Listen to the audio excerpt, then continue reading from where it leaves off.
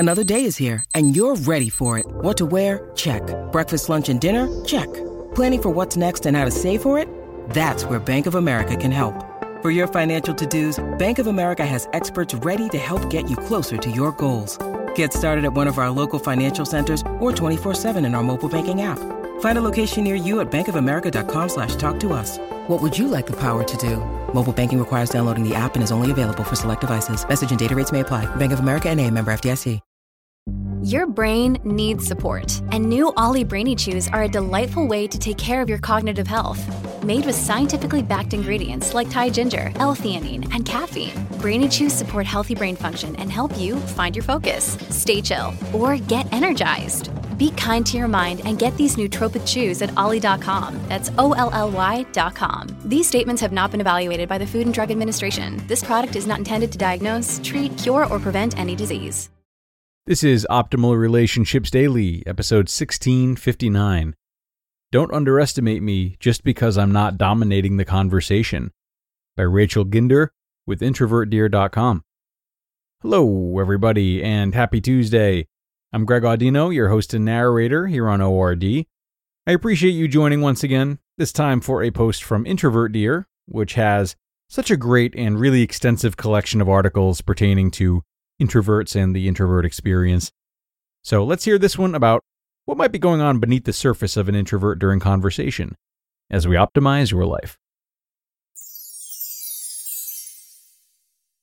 Don't underestimate me just because I'm not dominating the conversation, by Rachel Ginder with introvertdear.com. Introverts can go quiet because we have so many passionate thoughts rushing through our heads that it's impossible to verbalize them all. Once, I had a professor in college who stopped me after class to ask why I didn't raise my hand more often. When I call on you, you aren't shy, and you know the answers, he said. I actually thought I talked a lot in his class, much more than I did in my other classes. However, in retrospect, blurting out a one-word answer during the occasional prolonged silence probably wasn't getting me the class participation points that I thought it was. As an introvert, I was so often caught up in my own mind that I didn't realize I wasn't verbalizing anything I was thinking. In my head, I was fully engaged, even if those around me saw only a blank stare. I explained this to the professor, and I asked if he thought this made sense. I'll never forget the solemn nod he gave me. Yes, he said, I understand now. Back then, I didn't have any understanding of what an introvert is, and I certainly didn't know that I was one.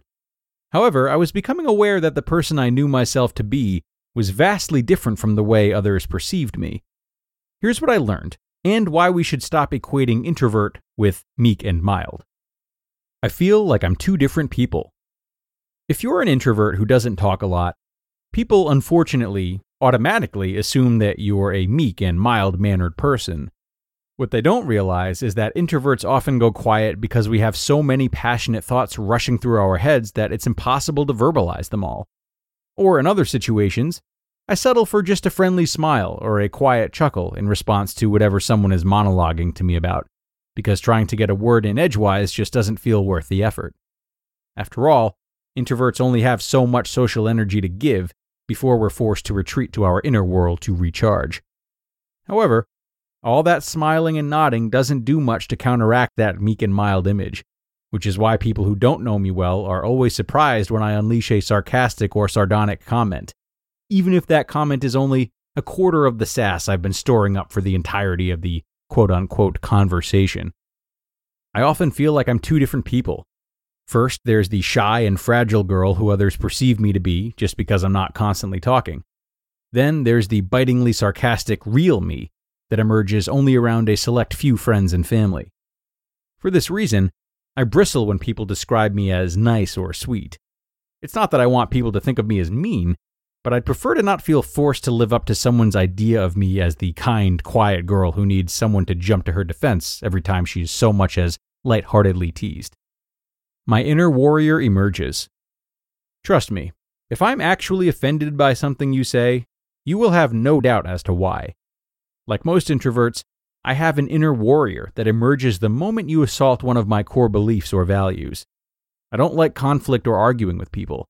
It's overstimulating for me as a highly sensitive introvert, but I will definitely do it if there's a cause that needs a champion.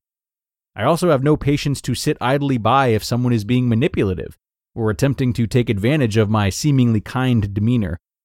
That's right, I value my me time far too highly to sacrifice it for fake friends. However, I'm not completely callous. I've spent a fair number of sleepless nights worried about hurting the feelings of people I care about. But the worry will quickly evaporate if I feel that person is making no effort to understand my emotions in return. Yes, I'm an introvert, but I'm not a doormat. Don't underestimate me. Whatever happened to the cliché of the strong and silent type? Maybe that line only applies to actors with chiseled jawlines starring in movies about the Wild West, not to those of us who are 5'1" and wear Harry Potter t-shirts. However, I'm a firm believer that no matter who you are, being contemplative is strong, because those who know their own minds and have cultivated a sense of self are never as meek and mild as they initially seem. And even if I'm having a day where it's difficult to conjure my inner sass warrior, please don't proceed to underestimate me just because I'm not dominating the conversation. Introverts are just as capable of being smart and funny as extroverts are. I shouldn't always have to prove a point. The reason I still remember that kind-hearted professor, who did not think I was shy and took the time to talk to me after class, was because this interaction was the exception to the norm. I had another professor in college who was a kind-hearted person, but was not as understanding about introversion. After the submission of my first major term paper, she made a big deal in front of the entire class about how good my writing was. I should have been flattered, but I couldn't shake the feeling that she was only praising my writing because she was shocked to find me capable of deep thought, since I was usually quiet during class discussions. Sure, I probably could have done more in this class, and in many other scenarios throughout my life, to vocalize my thoughts and showcase the real me. But I shouldn't always feel like I need to prove a point because someone else has jumped to a conclusion about my introverted nature. Being quiet may leave others to misinterpret my silence sometimes, but that's okay, because I know who I am as a person. It takes time to get to know even the most talkative extrovert. Getting to know an introvert may take twice as long, but I promise that the time spent is just as rewarding. In the meantime, if you want to perceive me as being an overly kind and sensitive person, there are worse things to be accused of. However, if you assume that I am meek and mild-mannered, there will be a lot of surprises ahead of you.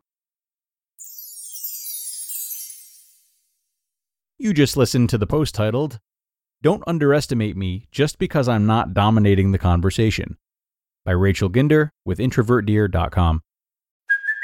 Hey, it's Kaylee Cuoco for Priceline. Ready to go to your happy place for a happy price? Well, why didn't you say so? Just download the Priceline app right now and save up to 60% on hotels. So whether it's Cousin Kevin's Kazoo Concert in Kansas City, go Kevin, or Becky's Bachelorette Bash in Bermuda, you never have to miss a trip ever again. So download the Priceline app today. Your savings are waiting.